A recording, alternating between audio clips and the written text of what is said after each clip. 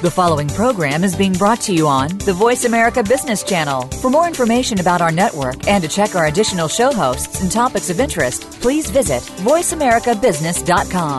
The Voice America Talk Radio Network is the worldwide leader in live Internet talk radio. Visit voiceamerica.com. The views and ideas expressed on the following program are strictly those of the host or guests and do not necessarily reflect the views and ideas held by the Voice America Talk Radio Network, its staff, and management.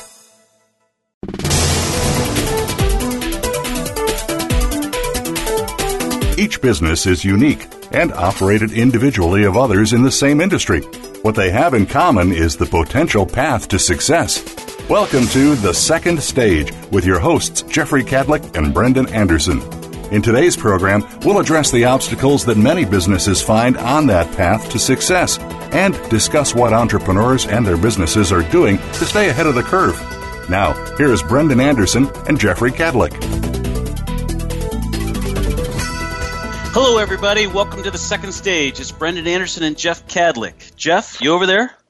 I am over here and excited about our show again today. We always have good shows, don't we, Brendan? And always great guests. We do. What's it about today, Jeff? Because I got to make sure you understand what it's all about. Our topic today is crisis management and communication. Our guest is Graham Hearns, the Managing Director of Global Marketing and Communications and Global Talent Management at the Riverside Company. The Riverside Company, for those people that don't know, is a highly regarded and respected private equity fund in the United States and really globally. They've got operations and investments in Asia and Europe.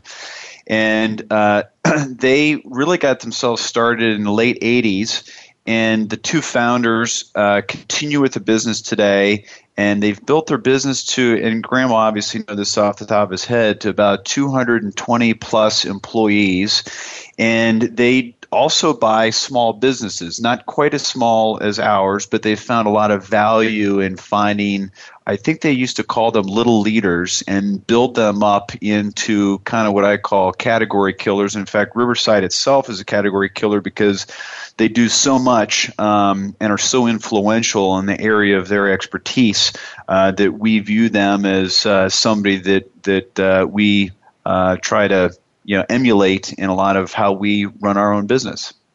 Yeah, and Jeff, I just want to make sure when we talk about crisis management, we're not talking about running out of vodka or having it be too late to order room service. We're talking about something bigger than that, okay?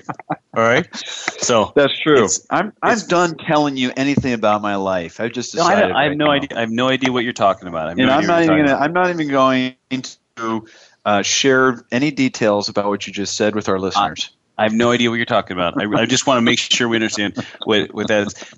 Riverside is, like you said, they've really become, they've separated themselves from almost every other private equity fund, and they've, they have a great niche. They have a great organization. You talk about a process. I read, and this is probably a couple years ago, so don't know whether they're still at this pace, but I believe I read that they were doing a new transaction, whether it was an add-on or a platform, every 10 to 7 days or 7 to 10 days, which is just really unbelievable if you think about it. But and they're very successful. Their returns have been fantastic, and I think that fundamentally the entrepreneurs obviously have really appreciated the value that they brought. So it's like you mentioned, we look to them as people that truly innovated our space. So Sure. So our guest last week, though, is John Warrillow, author of Built to Sell, Creating a Business That Can Thrive Without You, and also the founder of the Sellability Score. And I tell you, I love having guests where I just learn a lot in a short amount of time. And he just says it so well, and he says it with such ease, and kind of gets you to remember what the topics were. So it's we, like I said, we'd met him before, but it's neat, great resource for small business owners.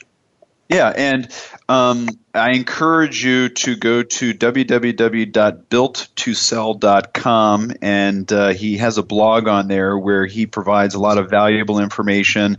He also has a website that's the sellabilityscore.com, I believe, and he said it takes about 13 minutes to get through the questions that they ask, and you try to obtain a score. It's a 100-point score scale, and if you get at least an 80 on the scale, or an 80%, then you will sell your business for at least a 71% premium. So obviously, as we discussed, it's a great return on investment for 13 minutes worth of your time. And I think if you listen to last week's blog, you'll recognize very quickly that John Warrillow knows what he's talking about. Absolutely. And I mean, we like I said, we talked to him a couple of times, and every time I walk away going, wow, I wish I could present things in that manner, because it makes you remember them again and again and again. Oh, I just said it again and again and again. Okay. Yeah. No, that's good stuff. So I want to turn our attention briefly to a presentation that you and I saw in a board meeting this week. And again, this show, The Second Stage, is really about small business best practices, but it's also about sharing information and that we believe to be factual and correct. This is not a political organization. We want to work with all types. But there's some very interesting Congressional Budget Office facts that are out there about the Obamacare, otherwise known as the Affordable Care. I should say it's the Affordable Care Act, otherwise known as Obamacare. And the CBO projects a decline in the number of full-time equivalent workers of about 2 million in 2017, and rising to about 2.5 million in 2024. And I believe that was each year. Per year. As opposed to over. They also project that as a result of the Affordable Care Act, that between 6 and 7 million fewer people will have employment-based insurance coverage. So we know from prior shows, Brendan, that there was already, had nothing to do with the Affordable Care Act, but there's already this trend of moving the costs of health care from the employer to the employee. And so that's where this next element comes in, which talks about the burden of the it talks about that anywhere from 50 to 85% of people out there do not have any savings whatsoever. So now that they're taking on the burden of these healthcare costs more and more and more, there's fewer and fewer and fewer people out there, as it turns out, that have any kind of savings. And why that's important is that the average deductible prior to the Affordable Care Act for an employer-based health care plan was $1,150, according to the Office of Budget.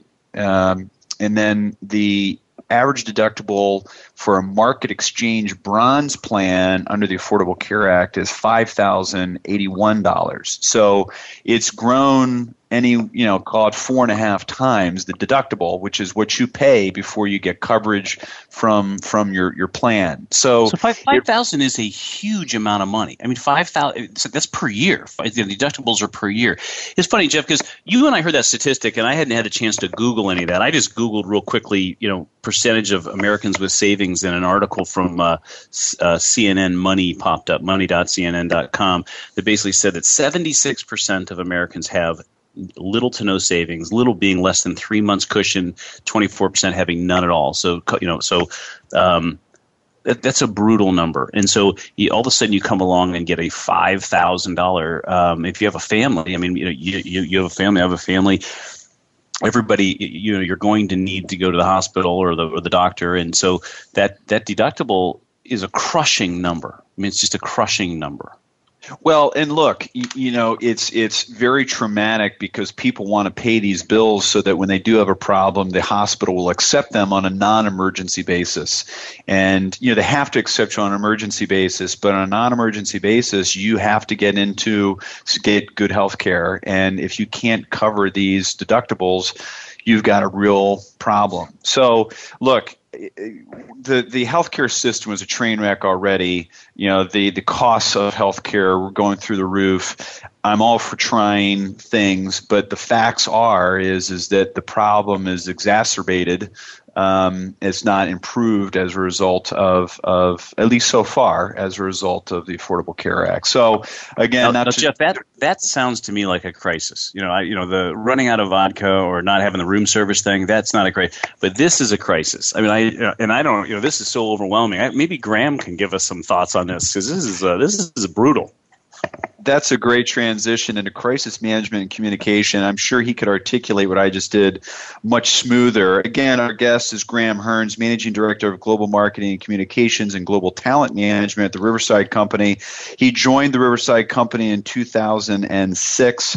Prior to that, Graham spent nearly 10 years at IMG, which is a Cleveland-based global sports marketing firm with dual responsibilities as Vice President for Motorsports Division, as well as the Exposition Division, where he directed at several different Grand Prix races and special events. And I, of course, like to throw out there that Graham graduated from Miami University in Oxford, Ohio, which is probably that's down there in Florida, right? Oh, that's in Ohio? Oh, okay. It's probably the greatest learning institution in the world. But Graham and you and I will vote during his segment, and okay, good. I think the answer is a foregone conclusion. He is also an avid runner and participates in marathons, and he also serves on the board with me at the Nature Center at Shaker Lakes, which is he's been an outstanding participant. So with that, we are going to take a break from our first segment and be back with our guest, Graham Hearns. But before we go much farther, I want to remind everybody each week that we want to provide actionable advice and have you continue the dialogue through comments and questions on our blog at evolutioncp.com. You can email us at thesecondstage@evolutioncp.com. And want to finally thank our sponsors, McGladrey. They are the leading provider of insurance, tax, and consulting services focused on small and mid-sized businesses nationwide, with more than 6,700 people in 75 U.S. cities. With that, we're going to take our first break here at the Second Stage. Thanks for tuning in, folks.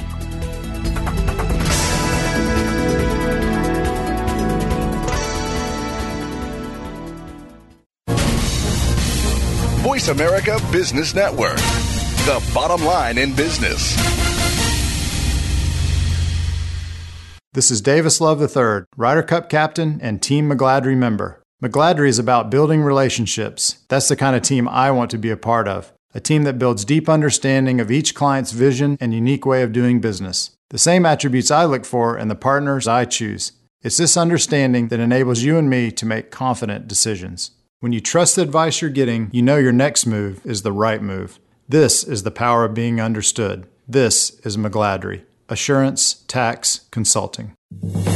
If you want to know about investing in emerging and frontier markets, or if you have experience in this field but still need to know more, tune in to Emerging and Frontier Markets Investing with Gavin Graham. Gavin explores news, current trends, and insights about both categories of investing. His guest experts, along with his own knowledge, will help you stay above the line when it comes to growth potential, whether in funds or equities. He will look at what to invest in and avoid. Tune in to Emerging and Frontier Markets Investing with Gavin Graham every Wednesday at 9 a.m. Eastern Time, 6 a.m. Pacific Time on the Voice America Business Channel.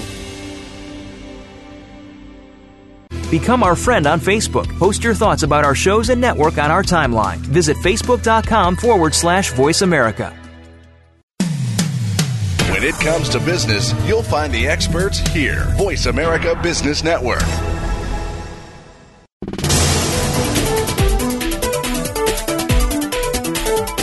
You are tuned in to The Second Stage. To reach the hosts or their guests today, call in to 1-866-472-5790. That's 1-866-472-5790. Or send an email to thesecondstage@evolutioncp.com.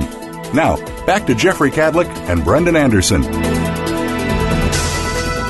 Welcome back to the show, The Second Stage. This is our show, but is a forum, so we're looking for input from you so that we can benefit from everyone's experience. Please continue the dialogue through comments and questions at our blog at evolutioncp.com, or ask questions through email at the second stage at evolutioncp.com. The topic today is crisis management and communication, and our guest is Graham Hearns, Managing Director of Global Marketing and Communications and Global Talent Management at the Riverside Company. Welcome to the show, Graham. Good afternoon, Jeff and Brennan. Delighted to join you and all of your listeners. Great, thanks. Hey Graham, as you may have heard earlier, I was trying to get Jeff to define what a crisis was, and I was trying to explain to him that that running out of vodka wasn't a crisis. Maybe you could help us. Maybe you could help us define what a crisis is. I guess it's all relative, though, right, Brendan? So it depends really on where you are and what time of day. I viewed it as a crisis at the time. Yes. Well, I think folks loosely use the term crisis for a number of different situations that they may find themselves in. I tend to view it very viscerally as anything that hurts sales or threatens to materially impact your business. And obviously I'm viewing this through the lens of a business for your listeners' benefit. So it's something that normally is not something that passes overnight, but has the potential to really take your attention away from your core job or the business that you're in and the service you're providing to your customers and create a real meaningful disruption. And I think the last piece is that crises, by their very nature, typically have both a legal and financial ramifications that can require months or even years to ultimately rebuild your brand from. So it's really critical to take them seriously and to get out in front of them whenever you can. I would suspect, Graham, that in particular with the social media movement and the internet, and I sound like the old guy, talking about the internet being new. You are. I realize you are the actually. In fact, you are the old guy on this call. Okay. Well, that's why I feel good about saying this. I would suspect that the crisis management it gets more important with over the last 3, 4, 5, 10 years. I mean, it gets more important every year, I would assume. It really does. The rules are being rewritten every year, and when I reflect over the last, I guess, less than a generation ago, most of us got our news from maybe 3 TV networks, a local radio station, maybe a couple daily newspapers. Today, there are dozens of channels that air 24-hour coverage of news with countless professional and amateur journalists feeding stories and opinions into news sites and blogs and Twitter feeds, as you suggested. And in addition, I think employees and customers carry mobile devices, as all of us do, which are capable of immediately loading photos or videos onto social media platforms. All of this access to information poses a huge challenge during a crisis. And I think the instinct of any company is to try to control that message, often by limiting how much information is released. Unfortunately, in this environment where media is so pervasive, you can't really afford to wait to get your story out there. You need to be out in front of it. If you don't tell your side of the story, someone else will, and it'll less likely to contain the facts that are important to you and your business. All right, so a crisis happens or you fear it's happening. Who can help, or who do you turn to for help? Yeah, I think there's 3 common pillars of resources. I'm sure there's more than that, but to the way we view them, there's a legal component, there's room for a crisis PR firm, and then a more traditional PR firm. So the legal perhaps is the most obvious of them all. A crisis invariably has a legal component, and you'll need the expertise of your own counsel or external counsel to navigate those tricky waters. The crisis communications firms and what we have biased towards is in a situation where you're really up against something challenging is you want a group or a team that does nothing but handling crises each and every day. That's what they're wired to do. And I do think there is a role for traditional PR as well, in that when you're done and when those, perhaps if you're unfortunate enough to have news vans or reporters involved, by the time they leave, there is still that rebuilding that I referenced earlier that needs to happen within the brand and your own reputation and recapturing some of that customer confidence. And that's where I think the traditional PR firm can work. they're not always perfectly in sync with each other. Each group brings its own set of biases to the table. But ultimately, I think when you've got all of them part of the decision-making process, you're much more likely to have an improved or better outcome. And so, I guess what you're saying is that the legal advice may be substantially different or more the more restrictive than maybe the crisis communication firm, say on average. Is that a fair? Maybe talk about a little bit about the difference. Yeah, it is, Brendan. Yeah, I think attorneys, by their very nature, are looking to limit exposure, and the fastest way to do that is not to say anything, or to lead with comments like "no comment," which can be just as damning, if not worse, than actually saying something of more substance. So I think the legal advice would more often than not encourage you to lay low and hope that it blows over. On the other opposite spectrum, crisis firms typically promote more openness and transparency. They're a little less worried about the legal exposure and more about the brand and the business and the ongoing nature of the company running. And so it is not uncommon in crises for both of those two groups to be at odds, and it's a very healthy discussion that occurs, and you end up making what you think to be the best business decision. I think one of the biggest pitfalls that I've seen is I've seen organizations, not in this case Riverside, but other global brands that have been so worried about the legal exposure that in so doing, there's nothing left of the brand. So everybody's worried about living to fight another day, but if there's no brand, there's no business, there's no customers. It's great that you've limited some exposure, but you've gotten so beat up and dragged through the mud along the way that there's not much of a business left. And so you do have to make some educated decisions along the way and hope that you're involving all the right players. And I hate to jump backwards. Tell me, there are people that just focus on crisis communications? I mean, would they be part of a traditional PR firm or maybe – I can't even picture that.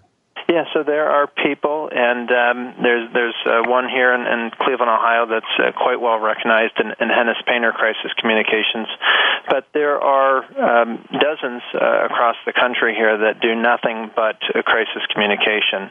Most traditional PR firms will have someone or a handful of people that will do that as well. But more often than not, it's on top of everything else that they do. And so the real benefit there of working with the crisis firm is they have this really deep experience, and they've worked on identical or similar situations so that they can help you anticipate the challenges and develop an effective strategy to manage that message. All right. Well, that's Jeff again. We always learn something. You probably knew that, Jeff, because you get to crises a lot faster than I do. But maybe Graham, why does every company need a crisis communication plan? I mean, why work on one in advance? I mean, can't I just tackle that when the crisis happens? Sure. I think the one thing that's certain is if you're in business long enough, that a crisis will occur. It's just a matter of when, not necessarily if. And so I think any company can easily find themselves in a crisis, and the ability to plan in advance. If you think of some of the when you're in the midst of that whirlwind of a crisis, you're not exercising, you're not getting enough sleep, you're not eating right, you're not seeing your family, and so you are all of the things that make all of us fundamentally solid, or at least many of those components are being taxed. And so you're not able to think as clearly and have that level of objectivity that perhaps you would ideally want. And so the ability to do that in advance really allows you to be, not that bad things aren't going to happen, because that's unrealistic, but it's going to stop you from being on your heels, and you're going to be far more proactive with how you do approach those situations. Okay, I'm sold. So tell me, how do I build one of these plans? Jeff, get your pen. I needed it last week. What are you talking about? Yeah, right. That's right. He already failed, Graham, so it's terrible. I think any good plan involves the entire organization. Some initially view this as a marketing or PR function, and while that group or individuals may help lead the charge, this is certainly much larger. I think next you want to think, who are the people that you want out front? So who do you want to designate as a spokesperson or spokespeople? And, sometimes you don't necessarily want to start with the CEO. You may want to save the CEO in case the situation escalates, because if you start with the CEO out of the gate and things continue, there's no place else to go. So sometimes you want to be careful about who you put out first. And of course, on the other end of the spectrum, if it's something horrific and you don't lead with the most senior person, it can also be equally as damaging. So really giving some meaningful thought to who you put out first is really essential. And I think the other piece is it's unrealistic these days, given our earlier discussion, Brendan, about how quickly information travels. It's unrealistic these days to have a spokesperson. There are just too many different audiences that any business or business leader needs to communicate with. And so I think what we have seen when we've been faced with challenges is that there will be a spokesperson assigned to different audiences or different customers that can help manage that communication as we proceed. Next, I think you want to designate that crisis firm, and you want to be able to talk through what some of the likely scenarios could be. So while many of them are unforeseen, there are some inherently a part of what some of our businesses do that you could predict in advance. And talking through what some of those could be, as well as some of the different customers that you would want to reach out to. And then I think just sharing the plan broadly with the rest of your organization. It's not helpful to do any of this in a bubble. For the senior management team to create a wonderful crisis communications plan, only to have your receptionist be the first point of contact that gets a call from the reporter or has the news camera coming in the front door, is just not helpful. So you need to think through how do you roll that out more broadly. So I think those are the core steps. There's a lot more that can go into it, but it doesn't need to be terribly expensive. It doesn't need to be elaborate, but it does need to be thoughtful. And the best time to do that exercise is when the sun is shining and business is going beautifully. When you're preparing the people in your organization, are you giving them talking points, or are you just explaining the situation? Tell me more about what you're sharing with your employees. Sure. So I think the biggest piece is establishing a protocol. So how are those calls taken? What information is being captured? Who is the next call going to? I've even been in organizations where something can break. Crises aren't limited to 9 to 5. So while we all now have come to live with cell phones, having immediate contact and home numbers and emergency numbers in the middle of the night to reach out to people is critical. And then I think ensuring that as an organization there is a common thread to how you approach this. So at the Riverside Company, the openness that we approach a crisis is consistent with our culture and the DNA, the thread of our organization. So it's very similar. We're not trying to act one way in a crisis and act on our website in a different fashion. So really getting some buy-in as to how that approach is going to play out over the course of the organization and making sure that there is buy-in at every level of the team. Very, very good information, Graham. And we are going to move into our second break here on the second stage. Our topic today is crisis management and communication with our guest, Graham Hearns, Managing Director of Global Marketing and Communications and Global Talent Management at the Riverside Company. We will be back after a brief message and continue on this very important topic. Thanks for tuning in to the second stage.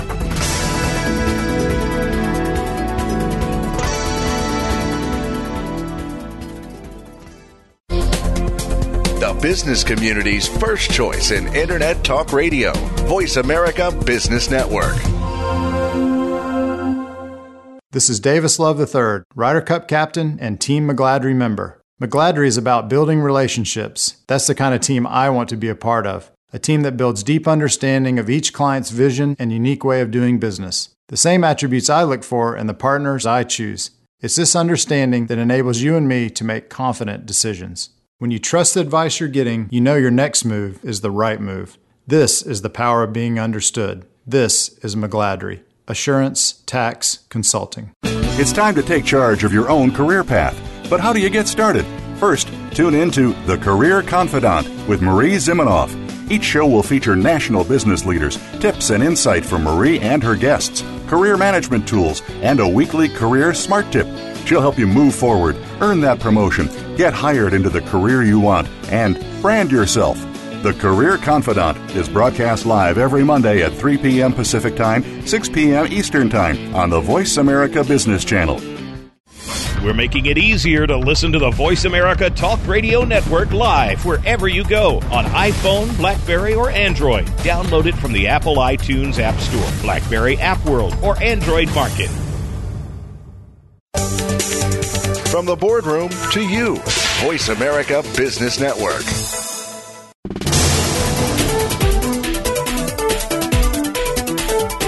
You are tuned in to The Second Stage. To reach the hosts or their guests today, call in to 1-866-472-5790. That's 1-866-472-5790. Or send an email to thesecondstage@evolutioncp.com.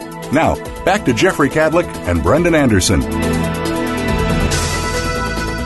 Welcome back to the show, The Second Stage. This is our show, but it is a forum, so we're looking for input from you so that we can benefit from everyone's experience. You can ask us questions at the second stage at evolutioncp.com and add comments at the end of the show to our blog at evolutioncp.com. We're here discussing crisis management and communication with Graham Hearns, Managing Director of Global Marketing and Communications and Global Talent Management at the Riverside Company, which is a highly regarded and well-respected private investment firm. And Graham, you guys have approximately 75 investments today. So this has got to be something, I mean, of those 75 companies, something's got to come up, as you're pointing out, by definition, right?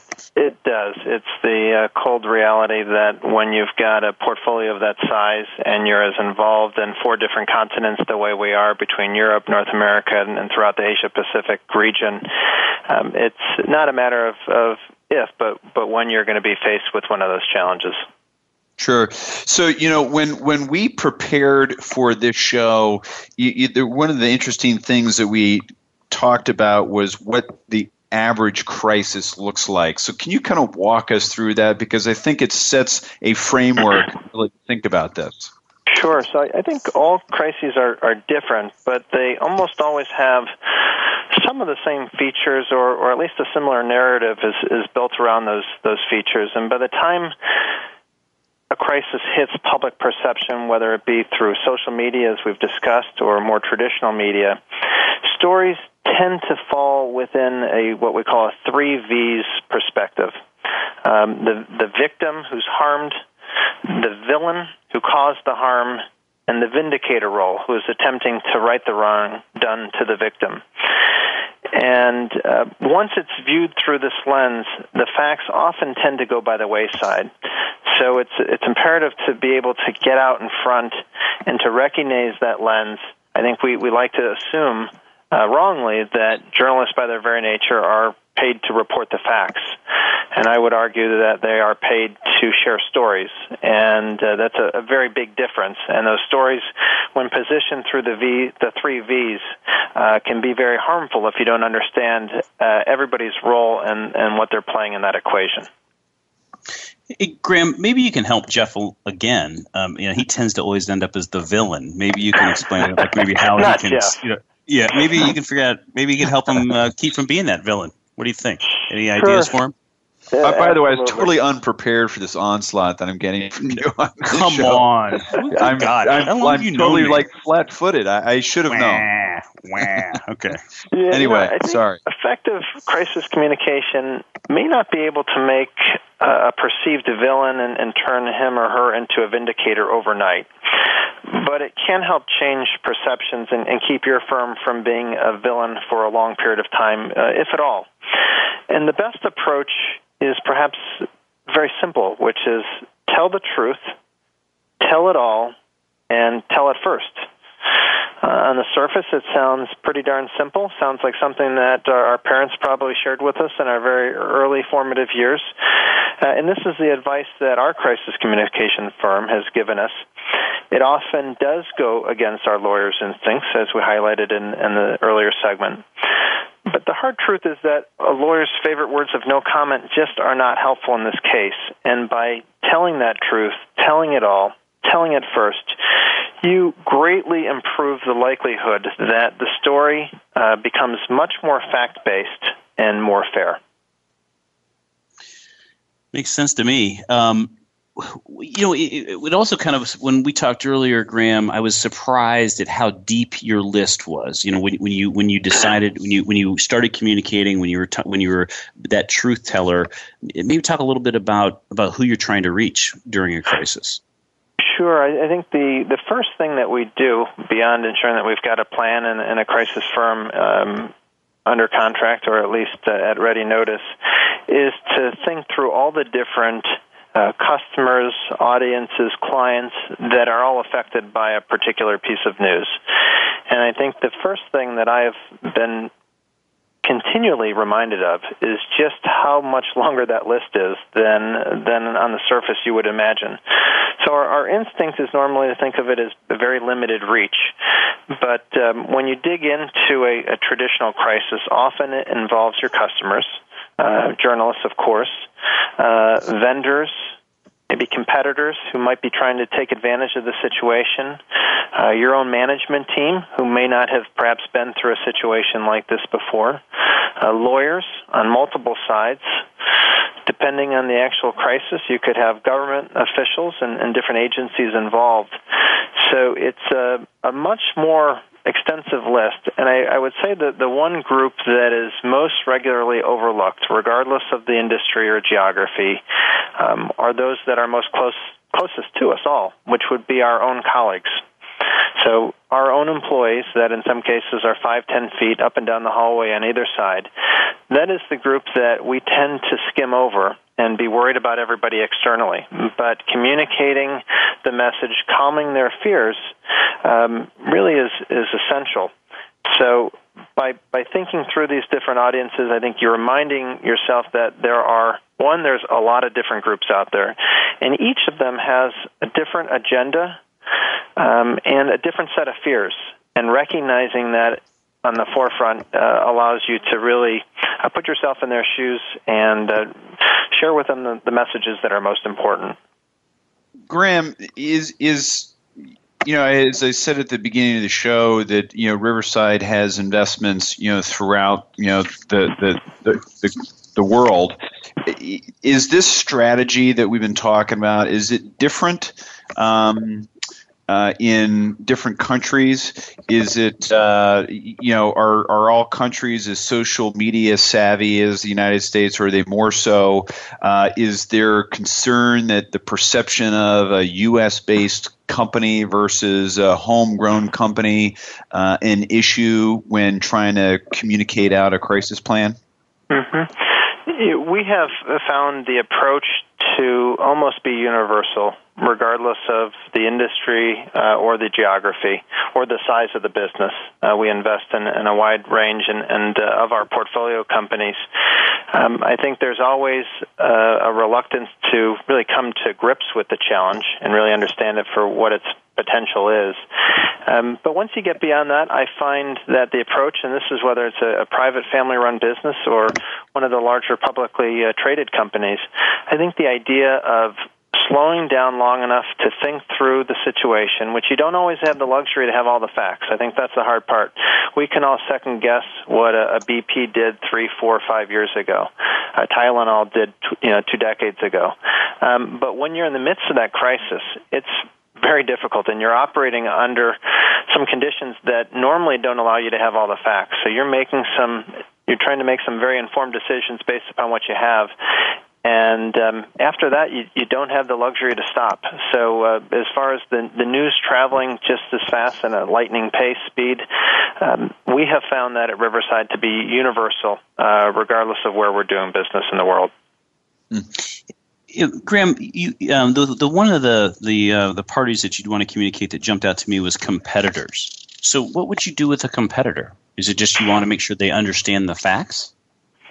Yeah, I think it's not knowing the relationship that may exist. So often a competitor may be on a short list for an acquisition where you're looking to buy them, or vice versa. And so to the extent that there's a warmer relationship, we would encourage them to be more proactive about reaching out to them, especially if this is more publicly known. I think outside of that, it would be monitoring what they're doing a little bit more closely. So what we have learned at Riverside and what I've learned in my own professional career is that, it really helps to track and to monitor what's happening, whether it's such a simple thing as a Google alert or whether it's paying several thousands of dollars a year for a subscription to a company like Vocus that will track your name and your mention across radio, television, print, but just knowing what's out there and following it and not waiting for the crisis to hit before you establish those channels. So there was an instance many years ago where we were getting beat up in social media through a particular channel for a portfolio company, and we didn't have the presence to have a Facebook page yet, to have a Twitter account, and so we were that much later to the table to actually defend ourselves or our portfolio company. What was the name of the service that for the couple $1,000 would make you aware of what was going on? Yeah, it's a company called Vocus, and it's something that we've subscribed to for a long time, and we'll get some real-time hits regardless of the time of the day. I'll have an alert, even if it's one of my colleagues over in Budapest that's doing a presentation. If it's being covered or tweeted about, I'll get a real-time alert. And it just allows you to track what's going on. I think, Brendan, to the heart of the question, if you saw a competitor saying something that was not true about you, about what was going on, it's not so much that you would spend a whole lot of time dealing with the competitor, but it would allow you to make sure that you knew what you needed to be communicating to your customer base, because they're likely trying to seize that opportunity to badmouth you or just spread things that perhaps are less than fact-based. Mm-hmm. Graham, just circling back to something that you had said earlier that I want to tackle in a different way, which was, the people that you overlook are the people that are closest to you and your colleagues. And with social media today, employees, can blog, they can tweet, they can put something out there, social media saying, oh my gosh, such and such happened, or this happened, or giving their own version, of events. Are there strategies or things that you can do internally to try to mitigate any of, having multiple stories go out at multiple times without people having the real facts, so on and so forth? Yeah, I think if you're referring, Jeff, to primarily the social media activity coming out of the company, in the case of Riverside, we address the social media policy as a part of our larger handbook. So we're able to highlight who is representing the firm and on those social media channels, what the procedure is for addressing a challenge. If they are participating on their own, separate from that, are they positioning themselves as with our company or just a private equity investor? So we go to great lengths to make sure that everybody at least understands the rules. We do realize the hard part is that they're changing every day. But I think at its core, we all tend to overlook some of the people that are closest to us, and they go home and they go to church or they go to the temple and they go to the grocery store and they're dropping their children off at school, and they are sharing your message whether you realize it or not. And if they don't have the facts and you're so worried about that customer or supplier or vendor that you're overlooking who they are, you're really eroding at the base. And that's why you have to start early. Sometimes it can be in the form of a town hall meeting. Other time it can be played out through a main piece of communication from your co-CEO or president of an organization. But not overlooking them is something that I learned early on in my professional career, because it can be so easy. You're so worried about everybody else, but you can't underestimate the goodwill and the strength in numbers when you empower your own team to help share the message. Yeah. So we only have a couple minutes here in this segment, and I wanted you, if you could just quickly walk us through a crisis that you've experienced, just to give people a flavor of how you, as an expert in this area, manage the situation. We really only have about a minute or so. Sure. So about 8 years ago, we had a very strong consumer brand business, and it had some incredible raving enthusiasts and fans for its product. there was a situation and some concern that arose about how, in fact, the material was being manufactured and how the products were being produced. And it started off as a firestorm in social media. And we tended at that time, 8 years ago, to listen solely to attorneys. We still listen very carefully to them now, but 8 years ago we listened exclusively, and so we did nothing. We put our head in the sand. We hoped that it would blow over. And by the time, and it didn't, it kept on growing stronger and stronger, and the beat kept on going. And by the time we were ready to address it, our most loyal customers were prepared and ready to defect the brand and to their allegiance to our company that we owned. And so as a result, the company has never quite returned to the same level of prominence. And so we've learned a lot of lessons there, but one is you just can't afford to wait and hope. You've got to be out front more. And then the second piece was really understanding the social media component and establishing yourself in those channels before you have a crisis so that you are getting the facts out.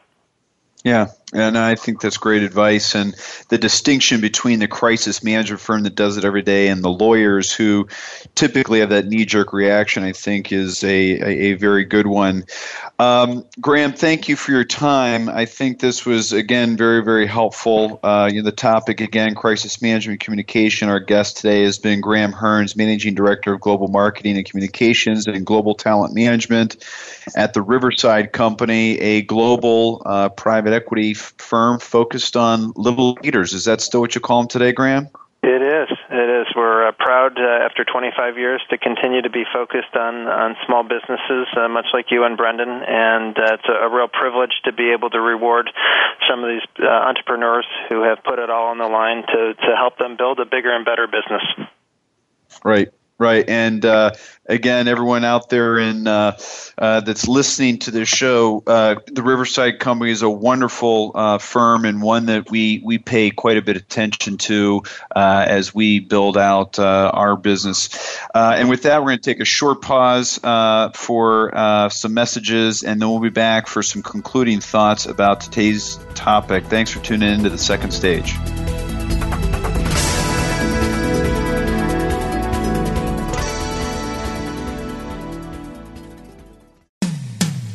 When it comes to business, you'll find the experts here. Voice America Business Network.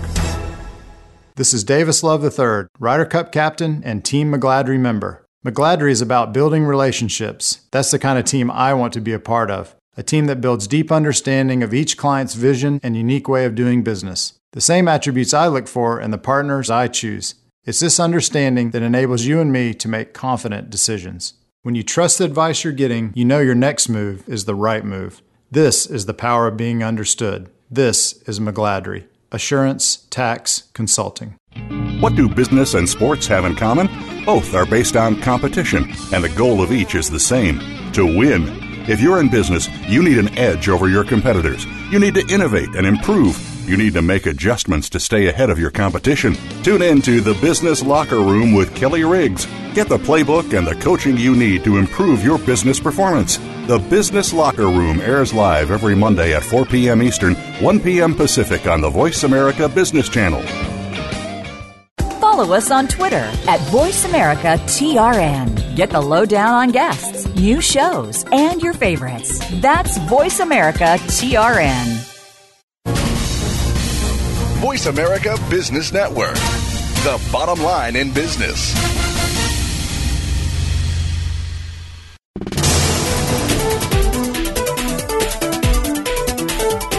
You are tuned in to The Second Stage. To reach the hosts or their guests today, call in to 1-866-472-5790. That's 1-866-472-5790. Or send an email to thesecondstage@evolutioncp.com.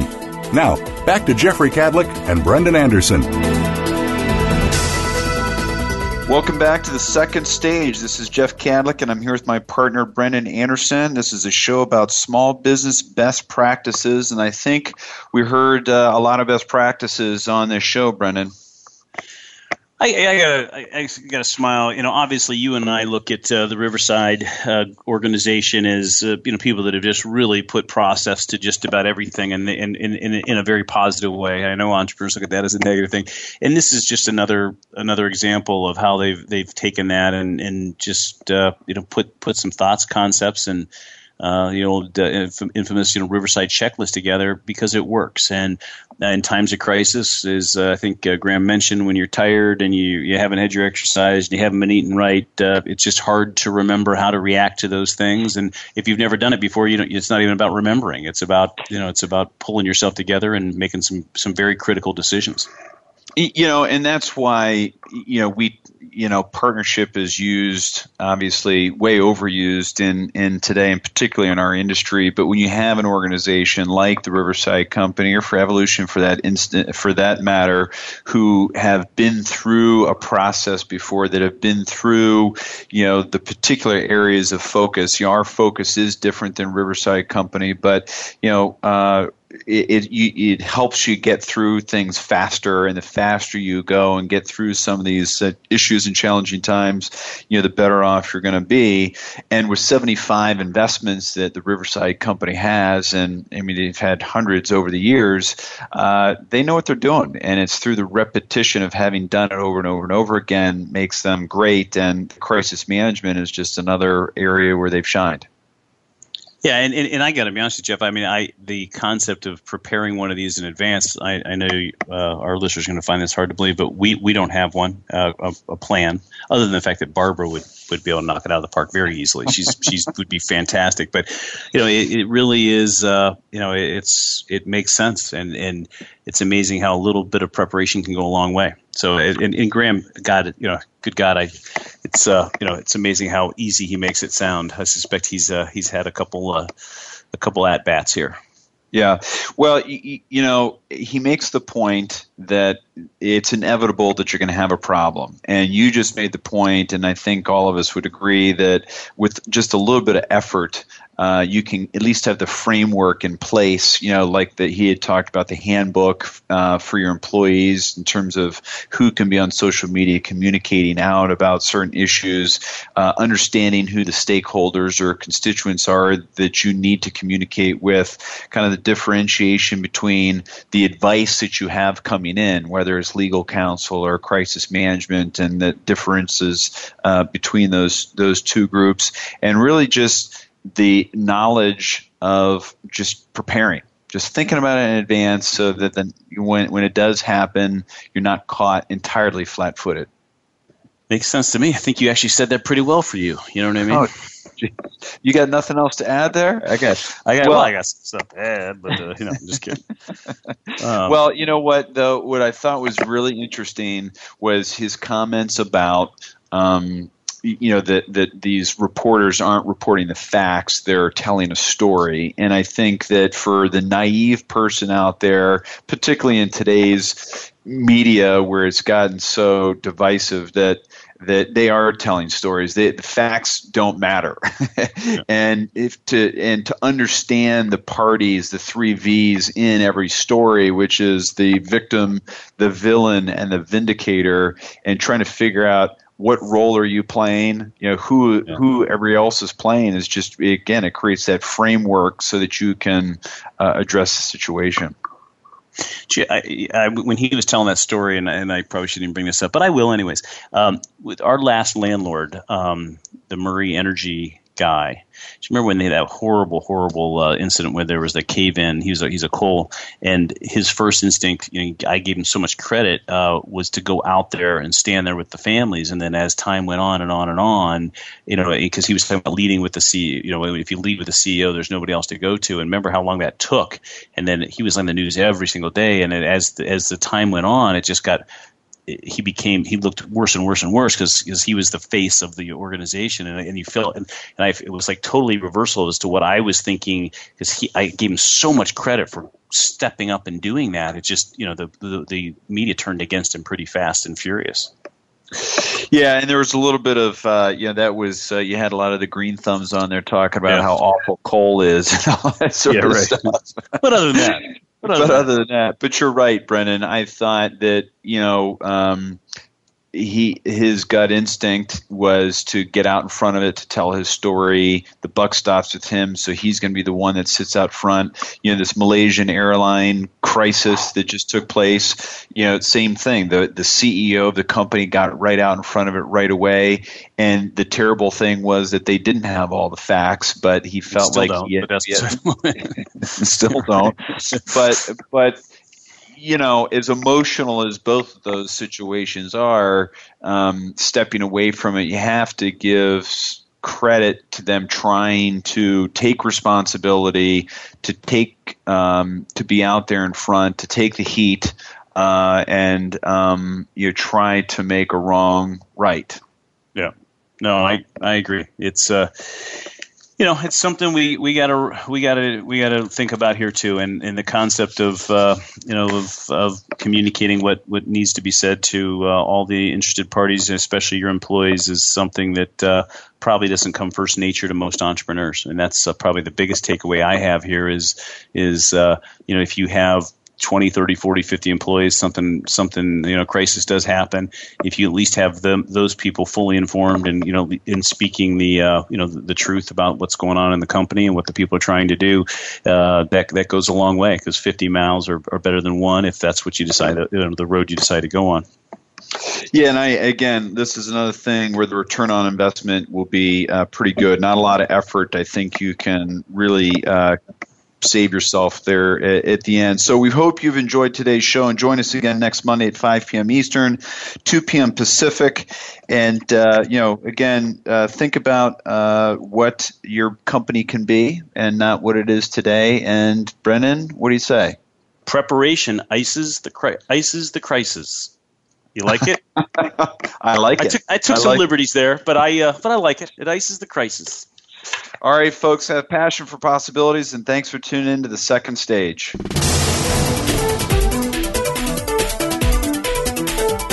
Thank you for tuning in this week to The Second Stage. Please join Jeffrey Cadlick and Brendan Anderson again next Monday afternoon at 2 p.m. Pacific Time, 5 p.m. Eastern Time on the Voice America Business Channel. And have a successful week.